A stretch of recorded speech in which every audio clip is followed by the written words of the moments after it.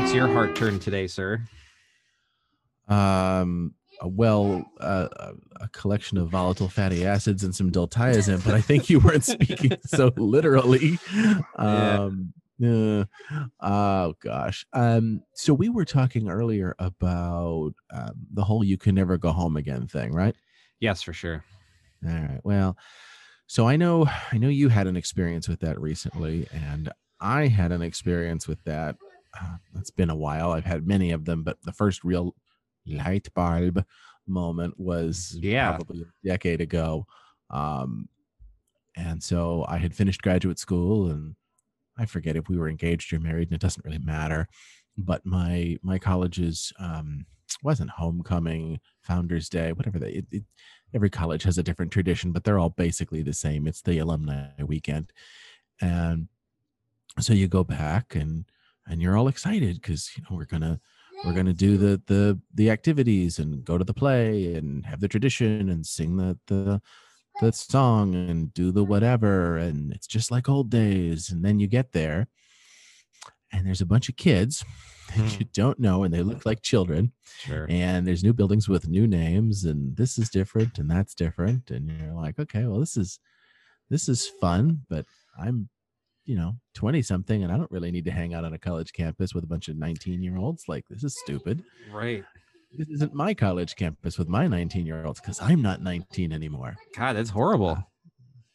It was okay, but it was definitely like a moment where it's like, this is not, I mean, that's the building where we'd stayed up till 2 a.m. and played Dungeons and Dragons, but they're not there and I'm not there, and we're not doing that this weekend. So that's nice.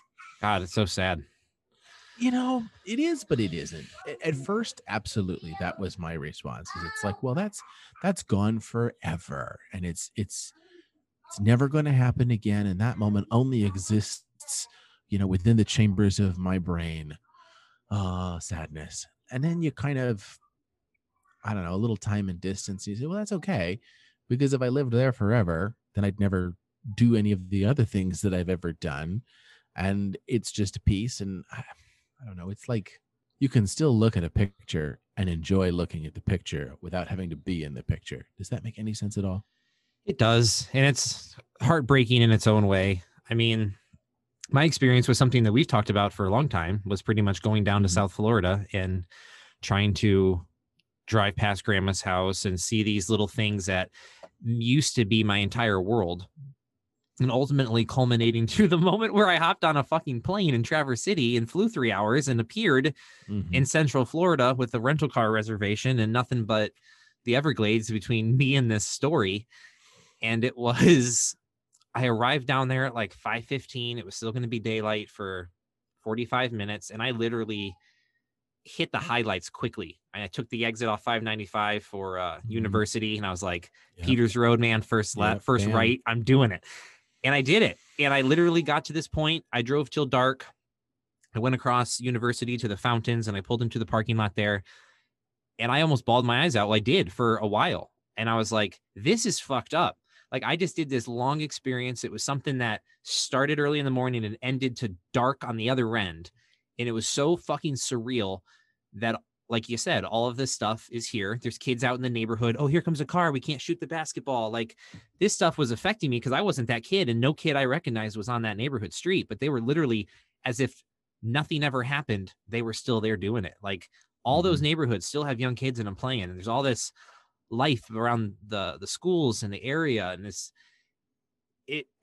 I guess what it made me realize is how ill-equipped I was to deal with these kind of surreal emotional situations. Like, I'd hope that when you arrived at your college, you had all this internal processing. You're like, wow, this is obviously a kick to the gut, but it's also, I mean, it affected a lot. Like, there's a lot down there that I didn't appreciate was going to come out all in those moments. So 2 thoughts. The kind of, well, I'll do the tangent first, and we'll come back to reality. Sounds good. The tangent. So there's a whole bunch of books by Piers Anthony, and I would definitely call them preteen or teen books, because I think the older you get, the less cool they are.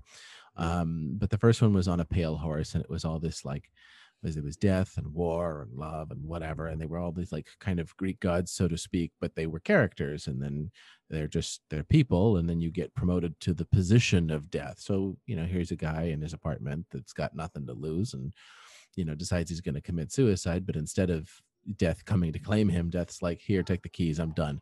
and and then you're like, okay, now what do I do with everything?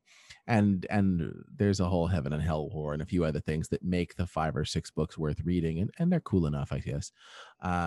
Anyway, there's one section where he goes to visit Gaia or Earth or whatever, and again, the technicalities don't really matter, but he's on one mode of transportation, and some idiot comes blaring by him in another mode of transportation, and then later on he's like navigating this maze or whatever, and then he moves to a different mode of transportation, and this idiot won't get out of his way on this other mode of transportation, and you kind of get to the end of this thing, and about 3/4 of the way through you realize what's happening.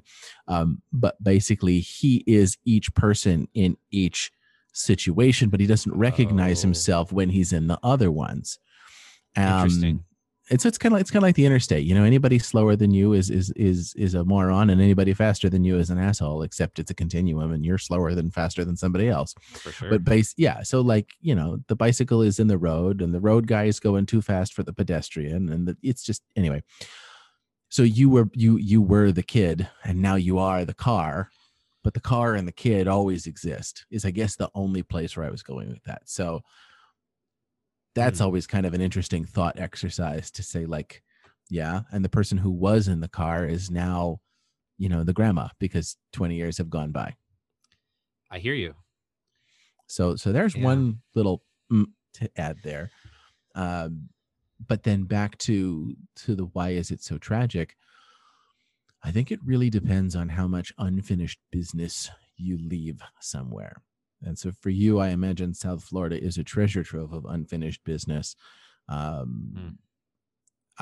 know that we used to go up to, so my father never sold his mother's house in Ohio for a long, long, long time, and it was paid off. So, a tax bill's not that much on a paid off house, and especially one that's not South Florida tax rates. I mean, Makes it's outside sense. of Cleveland, like whatever, it wasn't a huge upkeep. And so to say, oh, we had a summer home in Cleveland, it sounds a lot more prestigious than just, hey, it was this 1960s ranch that, like, Have you been to Cleveland? It was paid off 30 years ago, and you're just like, whatever, it's a tax bill. It's a family heirloom. That's you could drive past the tavern from the Drew Carey show. It was, hey, I mean, there's a real culture up there. Okay, There sure is, man. People in Cleveland right now screaming at their computers. Hey, I love Cleveland, and I go back in a heartbeat. Of course, the Enzians are being a bunch of schmucks, and they're trying to rename the team, but that's a whole different conversation. Oh, it is. Anyway, but he kicked that house around for, oh God, 15 years or more, 20 years. I don't know, forever. I mean, she died when I was 5, and I think they finally sold it. I was married or engaged or whatever, but I mean, a very solid 20s. Yeah, probably 20 years, probably from 5 to 25. I'll say that's good round numbers.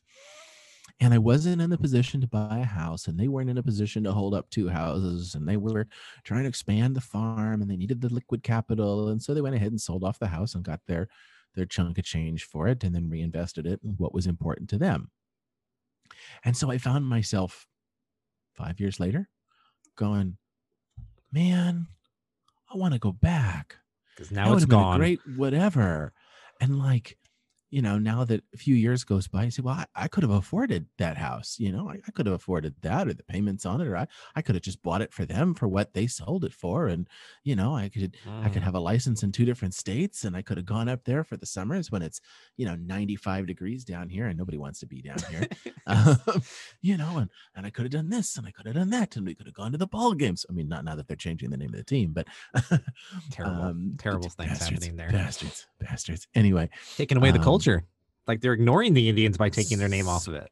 Oh, don't. Yes. Well, so there was a Native American that was on the team that was one of those, Jackie Robinson color breaker kind of people. Yeah. And so they named it the Indians after him. I forget, it was Lou Dobbs, I think. Don't quote me on that. No, it wasn't. That's a whole different thing. Never mind. Ignore me. Point being, I'll go look it up later. Summers in Cleveland. Yeah, right. Anyway, moon over Parma, bring my love to me tonight. But Uh, they sold Grandma's house quick though. Yeah, I'm on a tangent. Sorry. No, you're fine. But yeah, I was just thinking, man, I could have had it, and I could have this, and I could have that. I could close my eyes and walk around that house just absolutely like I'm in it. I mean, it is the most mental I can just torture. Plug myself into the matrix and smell it, and it's gone. And I said to Eric, oh, maybe if it ever comes back up on the market, I'll buy it. Like just do whatever again. And she's like, they ripped that avocado refrigerator out and remodeled it. It's not going to be the same, right? No, not the avocado refrigerator, the under counter can opener. And that's tough. When you realize you can never go home again. So yeah, I hear you. But Grandma's house, go ahead. So no, appearing there was seeing, and I have my own, and I think it's not like you said, it's not just the treasure trove of things to deal with. It's how are you trained to deal with unfinished information? Like my mom lost her mother while she was 1,200 miles away, and had this such a fucking mental breakdown that it literally affects me in some sort of butterfly effect PTSD moment every October. I go into this, wait, isn't the world ending? Isn't everything burning down? Like, because that's how my mom dealt with her loss of her own parent. So I have these horrible reference points of dealing with loss. So whether it's friendships that never will make sense, or it's family members that will never make sense, or locations that I look at and try to associate with some sort of, hey, you were a kid and this was okay. Like I'm trying to reboot my hard drive back to the last time everything worked okay. And I thought going down there would be, well, hell, there's at least 7 years old. That's a early update, or that's an early, save point. And literally what it did is it put me back in this childhood unable to deal. Like that's embarrassing. I have 3 kids. Fuck. Yeah. And that's that parenting. You'll always hurt your kids. You just don't know how you're going to hurt them kind of thing. Well, but yes, parents, not you, well, okay. Yes, by extension, but I meant like, yeah. So she couldn't process a problem in her life that then got passed down to you. And then it's upon your shoulders now, and you didn't ask for it, but it's upon your shoulders now. How do I process this secondhand processing before it becomes a third-hand processing, and that gives you its own existential crisis, which I'm certainly not trying to exacerbate. I had to, God. So first of all, our mothers are sisters, so that's not that far removed, and I can empathize on a lot of things. Big spoiler alert there. Haven't mentioned that until this moment. Whoopsie. Well, you started with Grandma's house, so I figured it was my grandma's house. Sorry. It's the same house. No, not here yet. It's totally the same avocado refrigerator. Avocado 2, Attack of the Ice Machine. Oh my God. That house is great. Your brother tried to pawn off. There was one Mickey ice cream bar left in the I will never let him live this down. There's one Mickey ice cream bar left in the freezer, and there's 2 of us. So he says, I'll tell you what, I'll strike you a deal. I'll take the Mickey ice cream bar, and you can have an ice cube. And I knew it wasn't a fair deal, but I didn't want to be a stinker either, because I didn't want to cause a fight. That's Brian Beckwith negotiation right there. Yeah, well, antique dealing. I'll pay you to yeah. Jesus, $1 tomorrow for a hamburger today. So but my father lost his father, so Grandpa Norman, when he was 5 to leukemia, and so he de facto didn't have a dad. So he had his mother, who was a school teacher, and then his mother's mother, who knew 5 words of English and was a hard something old German lady from the old country. Oh yeah. They left, World War I was starting to get some stuff might go down. So they split before Austria-Hungary really sunk their ship. So they were, real ruler to the knuckles kind of people. And so he had a lot of stuff that to this day at 73 he still has not processed, but I'm not going to be the one to tell him that. Dude, that's dangerous.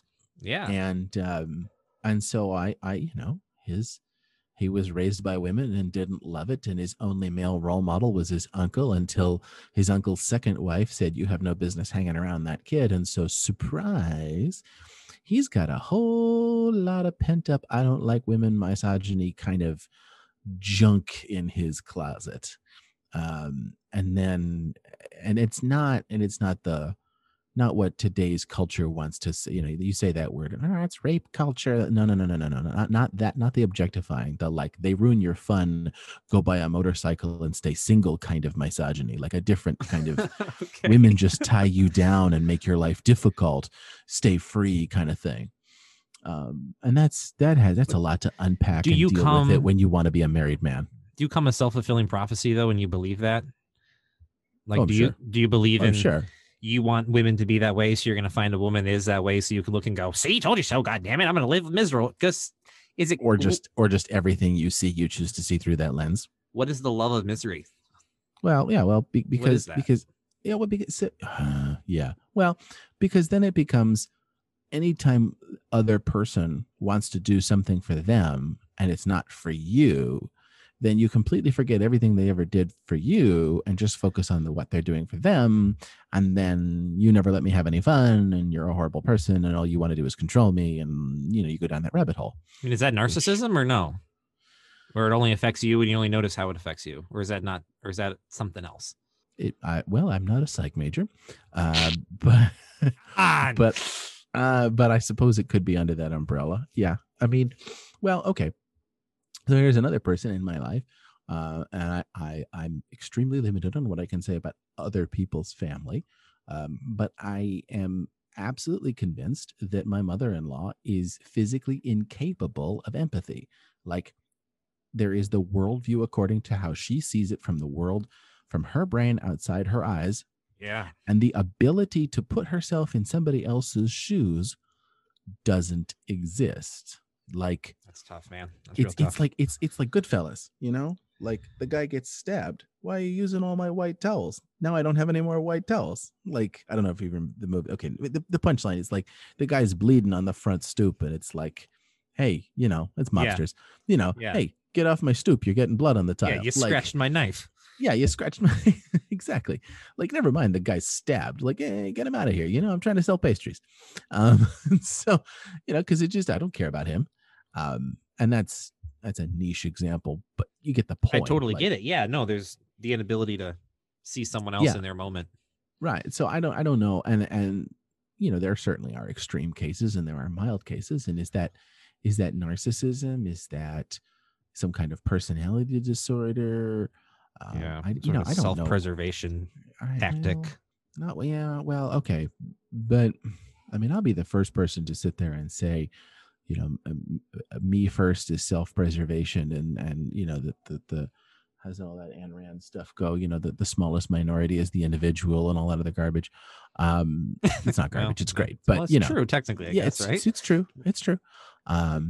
Comma, however, as some of my other friends will point out to me, is you cannot survive. Like Army of One has to be the dumbest slogan on the planet. You cannot survive alone. You have to exist within some kind of societal framework. You know, the tribe of hunter gatherers, the city, the town, the Knights of Columbus, the whatever your group is, because unless Yeah. you can defend your land, grow your food, you know, process your waste, I mean, unless you think that you can do absolutely all of it without another single human being, which you either can't or you can't and still have an iPhone, depending on how you want to interpret that. Right. You know, You can identify as human and be off by yourself, but that's not necessarily you great.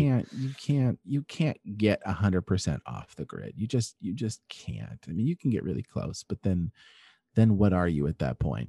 So just You're free, god damn it. America, fuck yeah. Freedom Yeah, is the yeah. only way. I mean, don't get me wrong, I love that. I hear you though. There's a lot that we I just mean we like accept. you have to be able to give a little bit.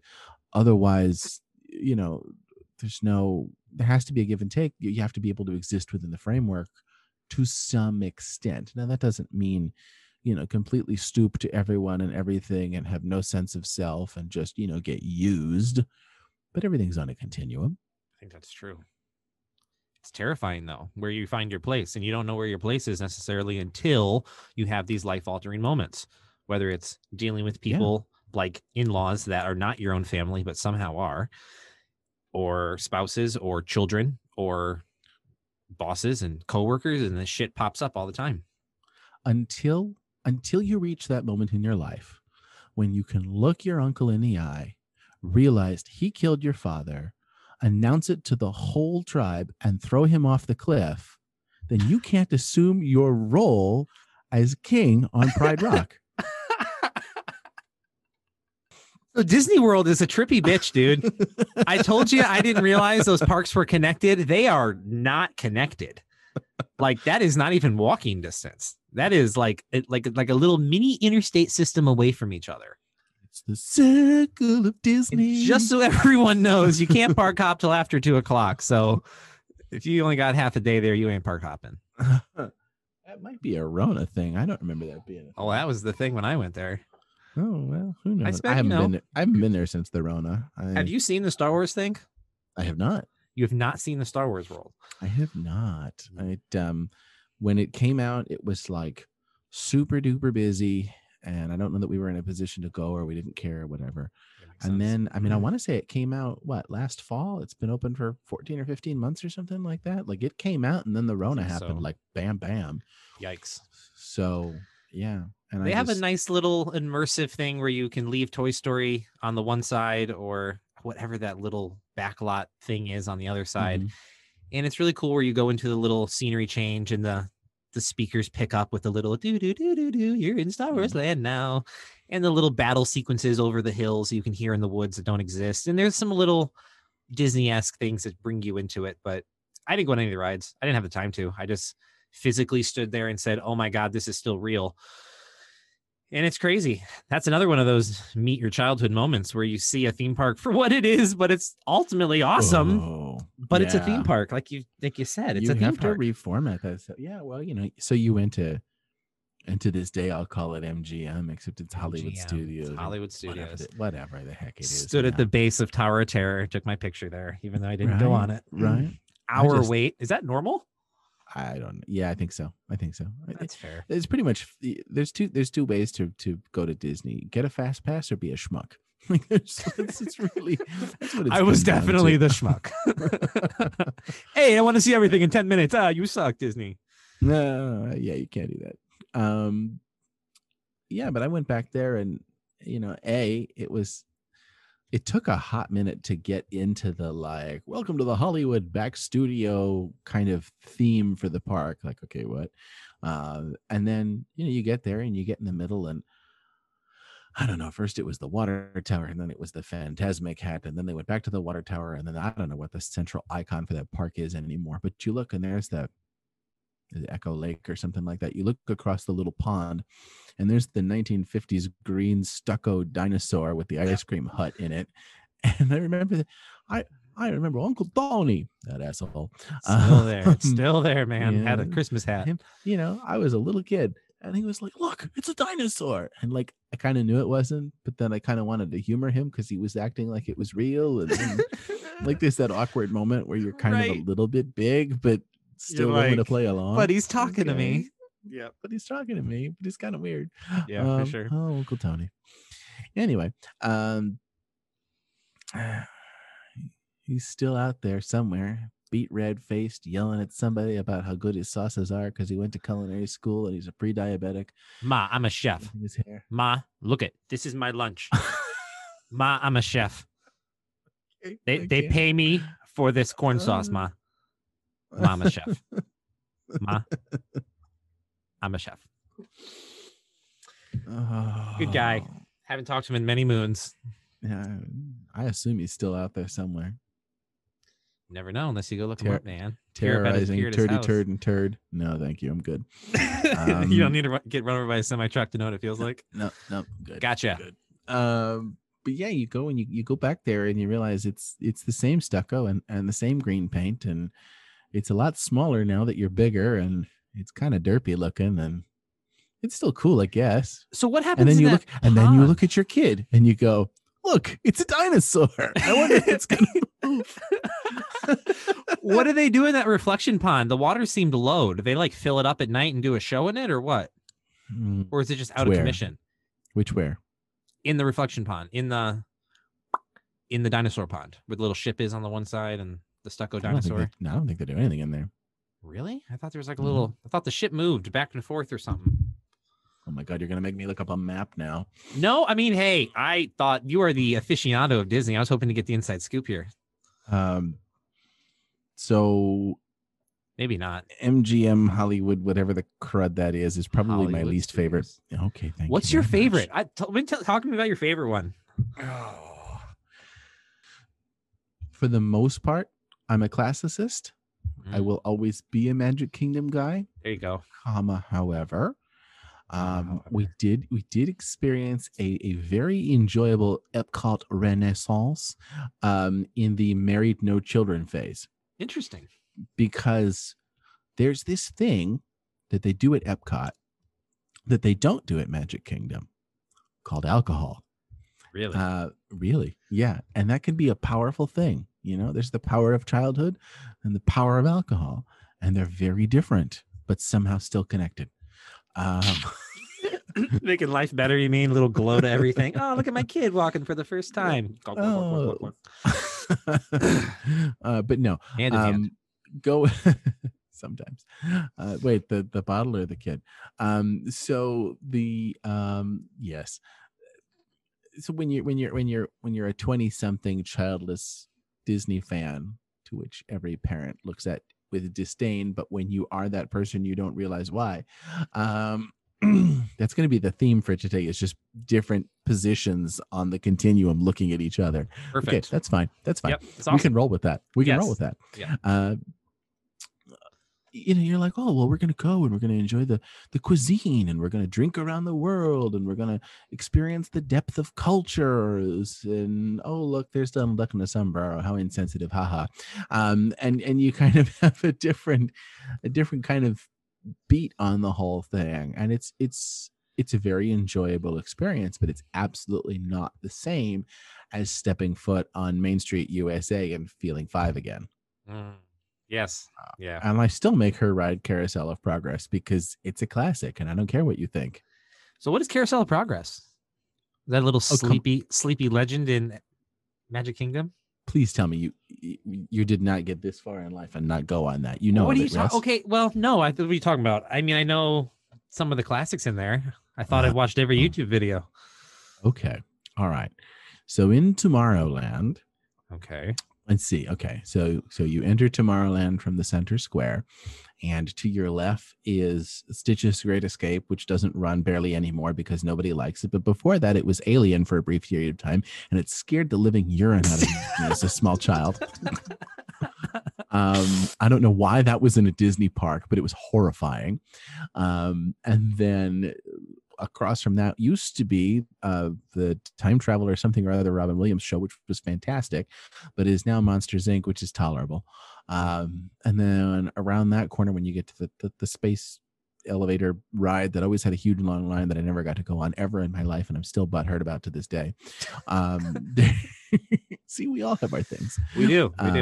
Around that corner is now the Buzz Lightyear Space Ranger spin, whatever, but it used to be, wasn't Fantasy of Flight, Miracle of Flight. I have to go look it up. Flight of Dreams or something like that. But it was all about flying and aviation back when flying was cool in the 60s. Right. Sponsored by Delta or whoever it was. Oh God. Right. That was a super cool, fun little ride, but it definitely aged after everybody over the age of 3 had been on an airplane. And anyway, so then there's a sound stage there that they do some weird dance party that nobody cares about. And then after that, tucked in the little corner, before you get to what used to be the old Skylift Skytram station, I'm showing my age now, that's where the Carousel of Progress was. And from the original 1960s World Fair, which also brought you It's a Small World, that one was, right? So that was it's a stage play with animatronics, for lack of a better term. So it's sort of in the vein of Hall of Presidents, but a little more dynamic. And there's 4 scenes, but technically 5 rooms because one of them is just the closed curtain narration. So it's 1/20th of a pie, which makes a pretty decent stage. And the gimmick, the shtick, so to speak, was that all the animatronics and all the everything on the 4 stages were in the center, and they stayed in the same position. But the audience around the outside, in what was essentially now a donut of theater chair wedges, Oh, interesting. Yeah. rotated around.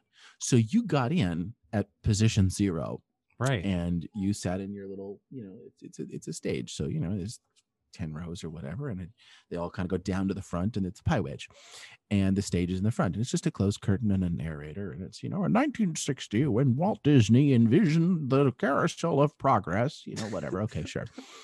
And then you have this epiphany that it's the same narrator from A Christmas Story, and you go, oh my God, it's Ralphie. But here's another random trivia fact for you. And so then they sing the little song, and then you start rotating. So you're going to the left, that's counterclockwise. You're going to the right, so that's counterclockwise. Yeah. And then your first stage is, okay, well, it's the turn of the century. And so there's the father and the mother and the son and the daughter, and then there's usually 1 or 2 extra like derp characters and the dog. And they're all animatronic or whatever. Yeah, and they're all absolutely. Yeah, it's so cool. And so he narrates the whole thing. Well, it's the turn of the century, and things have never been better. And you can leave a train from New York to Los Angeles, and it only takes 11 days, or whatever the statistic is. And we have this, and we have that, and life is wonderful. And then they sing the little song about invention, and man has a dream, and he follows his dream, and then we have all this cool stuff, and then it rotates to the next stage, and now you're in the 20s, and can you believe people have cars and electric lights, and he's got wires everywhere. We don't have kerosene anymore. Blew another fuse. And then there's a little story there, and now a train only takes 5 days to get to Los Angeles or whatever.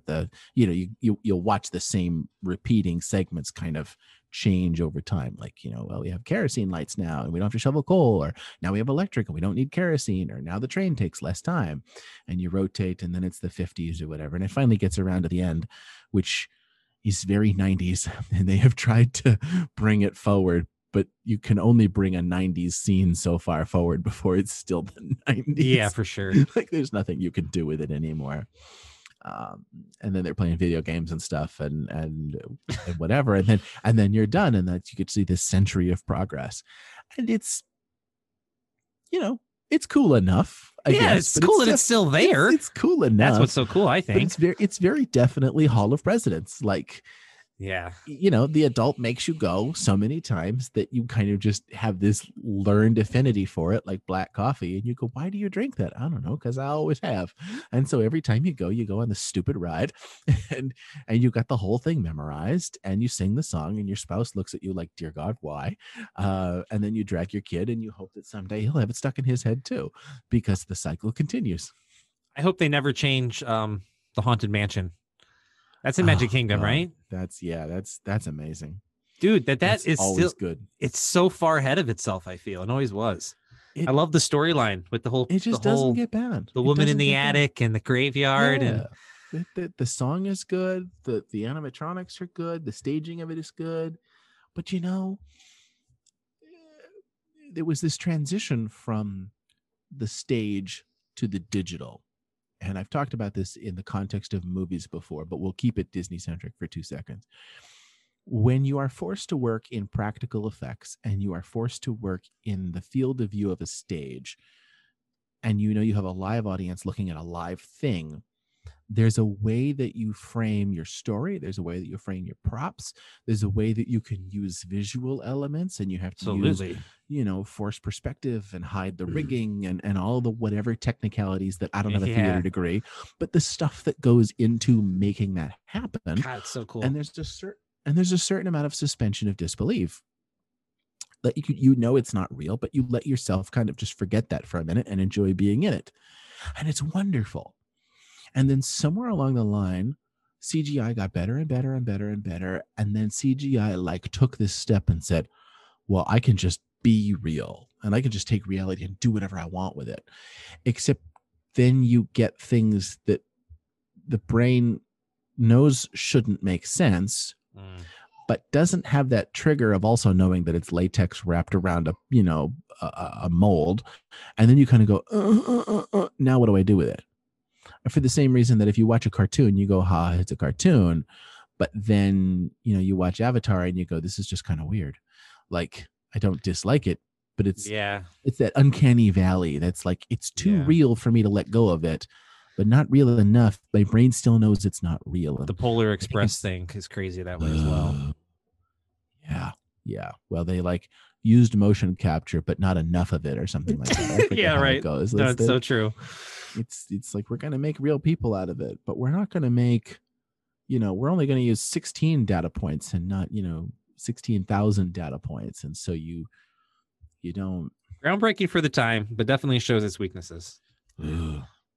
Yeah. And, and that's where something like Toy Story, that was an excellent first animated movie, because you know what? They're toys. So if they look like plastic, no one cares. Yeah. And the movie doesn't really show its age until you see like Sid's face, and then you're like, oh God, what is that? Who is this? But then you're so invested in it that like nobody cares. But yeah, they do. But even there, they still had the presence of mind to go, we're going to show as few faces as possible. So we're just going to show everything from the toy's perspective. So it's shoes and feet. Right. And the kids go this way and the kids go that way, and it's shoes and feet. The storytelling. You ever see the mom, you see the bottom of the car.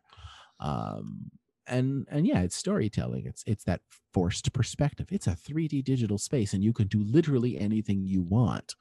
Yeah, but we're going to keep that forced perspective because it's a vector of storytelling that makes sense. And then when you see Legolas doing all these stupid flippy jumps while 12 dwarves are bouncing down a river in barrels, and they're all singing and dancing and throwing fish to each other, and you're like, I don't know what the fuck this is, but this is not J.R.R. Tolkien. I don't know how to handle this information. Error. No, error. I like it in the Haunted Mansion, where the hallways, like you said, the forced perspective to make the hallways look deeper, or that amazing scene in the banquet hall where that room felt huge. And I know it's bigger than the rest of the rooms you were seeing, but the way they set everything up, and it was like, to this day, I don't know how they project the ghosts, and I know I can look it up, and I refuse to. I don't know how they do it. They're real ghosts. They're magic. I don't care. They are real ghosts. They are magic. And the way they make those things appear next to you in the mirrors. Right? Magic. Don't tell me the secret. Magic. Don't tell me the secret. Just let me live it. No, Magic Kingdom's got some special. I mean, just for the Haunted Mansion alone, that's got a special little. I've always been that kind of Halloween is cool. It is kind of mystical scariness without it being. That's not the worship of Satan, you heathen. And we're not going to do Halloween, and we're not going to dress up because it's not about the candy. It's about literal devil worship. Dude, that's true. Read your Bible. Do unto others lest ye be turned into a pillar of salt. It's in the Bible. It's in the Bible. We're going to start a religion, goddammit. I feel like somebody messed up their Greek there, but okay. I remember it as do unto others as you would have others do unto you, but hey, I'm not a scholar. That's the golden rule. Blah, blah. Oh, well, anyway. Yeah, well, which is very... No, I'm not going to go there. Maybe he should. No. Okay. You'll ease off kids, of that one. The golden rule and the golden shower are not the same. I'm done. I shouldn't have gone there. I know. How about boom? Okay. At least we got that out of the way, though. Yeah, that's important, I think. What is this about indulgences? Like, you do enough good stuff and you get an indulgence here or there? No, anyway. Maybe. No, but it's funny because so last episode we went through this whole religion expose. I don't even know what the heck we talked about. Yeah. But it's funny because you and I thought this was just a Hispanic thing, but I guess that's a false association because they're all Catholic. So it's a Catholic thing, but I thought it was a Hispanic thing because those are basically inseparable sometimes, or at least they are here in Florida. It seems like it, yeah. Yeah, well, missionaries do their thing. So, but so this all like the Dia de los Muertos and stuff like that, and they definitely have their own tilt on it. I'm not going to try and separate those things, but going through the liturgical year and the whatever, and they get to the veneration, or not the no, the end of October and all the November and stuff. There's definitely a lot of death message, and definitely a lot of the end of the year, the liturgical year anyway, before Advent starts all over again. But a lot of that, like, well, you know what, we're gonna remember them, and then when the end of the world comes and the dead rise again, but in a good, like, hug your grandma kind of way, like a celebration of death. Yeah, and it's like yeah. And so it's just a celebration of those who have passed on. And yes, I acknowledge that Halloween rope-a-doped a whole lot of pagan junk into it for entertainment value. Yeah, it did. But like, you can find traditional foundations in that stuff. And like, if I'm presented with the opportunity between, well, we're going to teach the value of the holiday, recognize that the secular stuff is just entertainment, and enjoy the candy, or teach the religious stuff, say that the secular stuff is all devil worship, and then beat them with Cain, I feel like there's a clear parenting decision here. At least some middle ground between those two options. But I know that there are people out there. I like the first one. Right. I know that there are people out there who got beat with the cane, and I feel like I'm talking to one of them. Yeah, I'm here, folks. Here to tell you. Yeah. Cane beatings only get you so far. Pushes a whole bunch of anger inside of you that comes out later. Yeah. In its own little psychological way. Yeah. Yeah. But the holiday value, there's a lot of holiday value. There's a lot of holiday value. And tons. And culture. You can enjoy Santa and still know that it's about Jesus. You can enjoy, you can enjoy the dancing skeletons and the candy and still go, yeah, but we're not actually going to light the black flame candle on All Hallows Eve, because then you have witches you have to deal with, and nobody likes witches. Witches are bitches. It's intent too, man. If your intent is to summon some bullshit, you don't need a holy day to do that. I mean, you don't. No, you don't. And it depends can sacrifice on a goat much. whenever the heck you want to. That's America. And all those Wiccans out there are going, dude, represent. And I'm like, yay. Dude, we lived out in Thompsonville in this area that was, but we had these 120 acres or 100 and change acres, but up to just don't claim the other 20. Just say it was 100 acres. 100 acres. 100 acres of wood. Wood and crick. Crick and wood, folks. That's right. And wildlife where you shot deer out the bedroom window. But it butted up to this 16 square miles. That loved honey. Dude, a bear that loved peanut butter and live traps and stuck his head inside of it and was all, ugh. One day when you go take out the garbage. That happened too. But long story short, folks. This 16 square miles of state land, it was 4 miles by 4 miles. And literally there was Bigfoot in there. But the local Wiccan chapter did their sacrifices out in the woods. And there were certain nights of the week that you can go out in the silence of night and hear screaming animals. And that happens naturally anyway in the woods. But you knew, like, it was, oh, they must be out in the woods because they kicked them out of the village of the area and pushed them into, like, you got to go out there. And they literally went out there, and we were the only ones that lived out there. And that was definitely part of my childhood, hearing that in the night.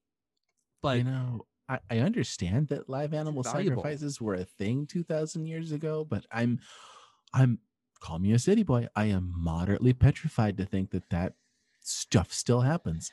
Dude, what?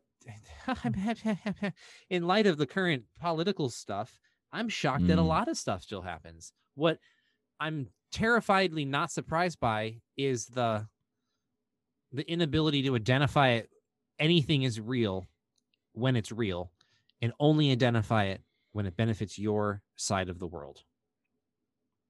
Violence is violence, right? Well, no, because see, I'm incapable of viewing the world through anybody else's shoes. So only when it affects me is it a problem. It's terrifying. And we come full circle. Yeah. I mean, and that's probably what happens the most it starts in the home, though. Yeah. When I do it, it's okay because there's a reason for it. When you do it, you hurt me. And, speaking is literal violence. Okay. I need you to go get your Merriam-Webster and go look up the word literal. Trying to educate me is literal violence. Okay. And then what about that time you hit the guy with a brick? That wasn't violence. It's a war on the speech. Yes, it's the war on the conversation. Okay, and up is down and down is up. And can I introduce you to this really cool book called 1984? Yeah, and that's where I got, we got whatever. You read these books in middle school and high school, and you're like, I don't know why this is important, but I'm just going to read it. And then you come as an adult and you go, oh, now I know why that was important. And these people just didn't get that stuff. And so, and even if it's not directly against, what you think it is, it sure unfortunately feeds this confirmation feedback loop where everyone who's looking to be like right now, the people who are being silenced are the people that are literally waiting to be silenced. Oh, now they are? Yes. Like it's almost this proof that now we can dig deeper. Like that's almost doing the opposite. And it literally comes from, like I heard a million times, and I'm sure you have too, the defense to bad speech is better speech. Like it's not shutting up the bad speech, because then 4 years change and the regime changes, and then they turn and go, hey, we have this precedent where we can fucking bar you off and do whatever the fuck we want. And it's like, that doesn't help anyone now. Yeah. They had the silence is violence mantra, and the way they were using it was moderately stupid. But then the reality is there's 5% of truth in that, is that when you create and you force silence, it A, takes violence to do so, and B, is violence against that person. But that's not a thing that they'll understand either, I suppose. I had an epiphany, and here's where I alienate half the listening base again. I had this epiphany with Islam back when that was the hot button issue in the early 2000s. Sure. And it's like, how do you get one group of people who are like, Islam is the religion of peace and everybody has, mutual free healthcare and it's all just utopia, with the other piece of the like, yes, but I also know that there's 50 videos a month on the internet of somebody getting beheaded and blood spilling everywhere, and Harkadarka Muhammad Jihad. So like, that's not the religion of peace, right? And then you kind of get this epiphany moment where, well, yes, if you're a real person, then you're treated with dignity and respect and you have rights and you. But if you're a woman, well, you're not a real person because women are not real people. And if you're an infidel, well, then you're not a real person because infidels are not real people. And if you're an apostate, then you're not a real person because apostates are not real people. And then if you're one of these people that are in these groups where you're not real people, well, then the sins don't matter and the gloves come off. And then it's your holy duty to rip their entrails out. National security.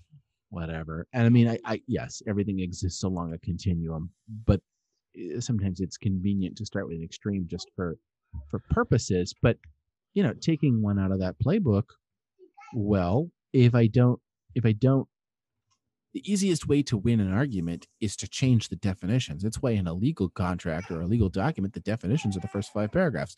Let's establish what these words mean before we use them. Right. And so as soon as you come out and start changing the definitions, well, then yeah, it's so true. And then you're not having a conversation, and it all happens so quickly. It's over. Anymore.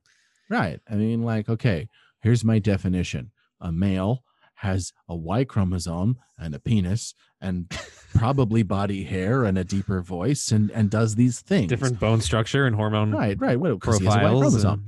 Right. And so as soon as you start changing the definition and a male is just, whatever you decide that you are today, well, now all of a sudden, now all of these assumed tenets that go with the word, I mean, would a rose by any other name smell as sweet? Well, yeah, the thing is the thing, but now if rose is decoupled from that flower, oh gosh, this rose smells terrible. Sir, that's last week's pot roast that was left in your car. No, it's a rose. Okay, well then we're not communicating anymore. Correct. Like that's it. Logical. So, thou shalt not commit logical fallacies, folks. So I think this is going to be a running joke whenever you're a guest, is I'm just going to keep making yours different parts. So this is going to be part 3. Okay. I'm never going to end it. It's just going to keep going. One continuous stream of consciousness, everybody. I mean, that's a good thought. I'll leave that experiment running. For sure. All right, sir. Have a wonderful night. I appreciate your time. Thank you so much. Cheers. Bye.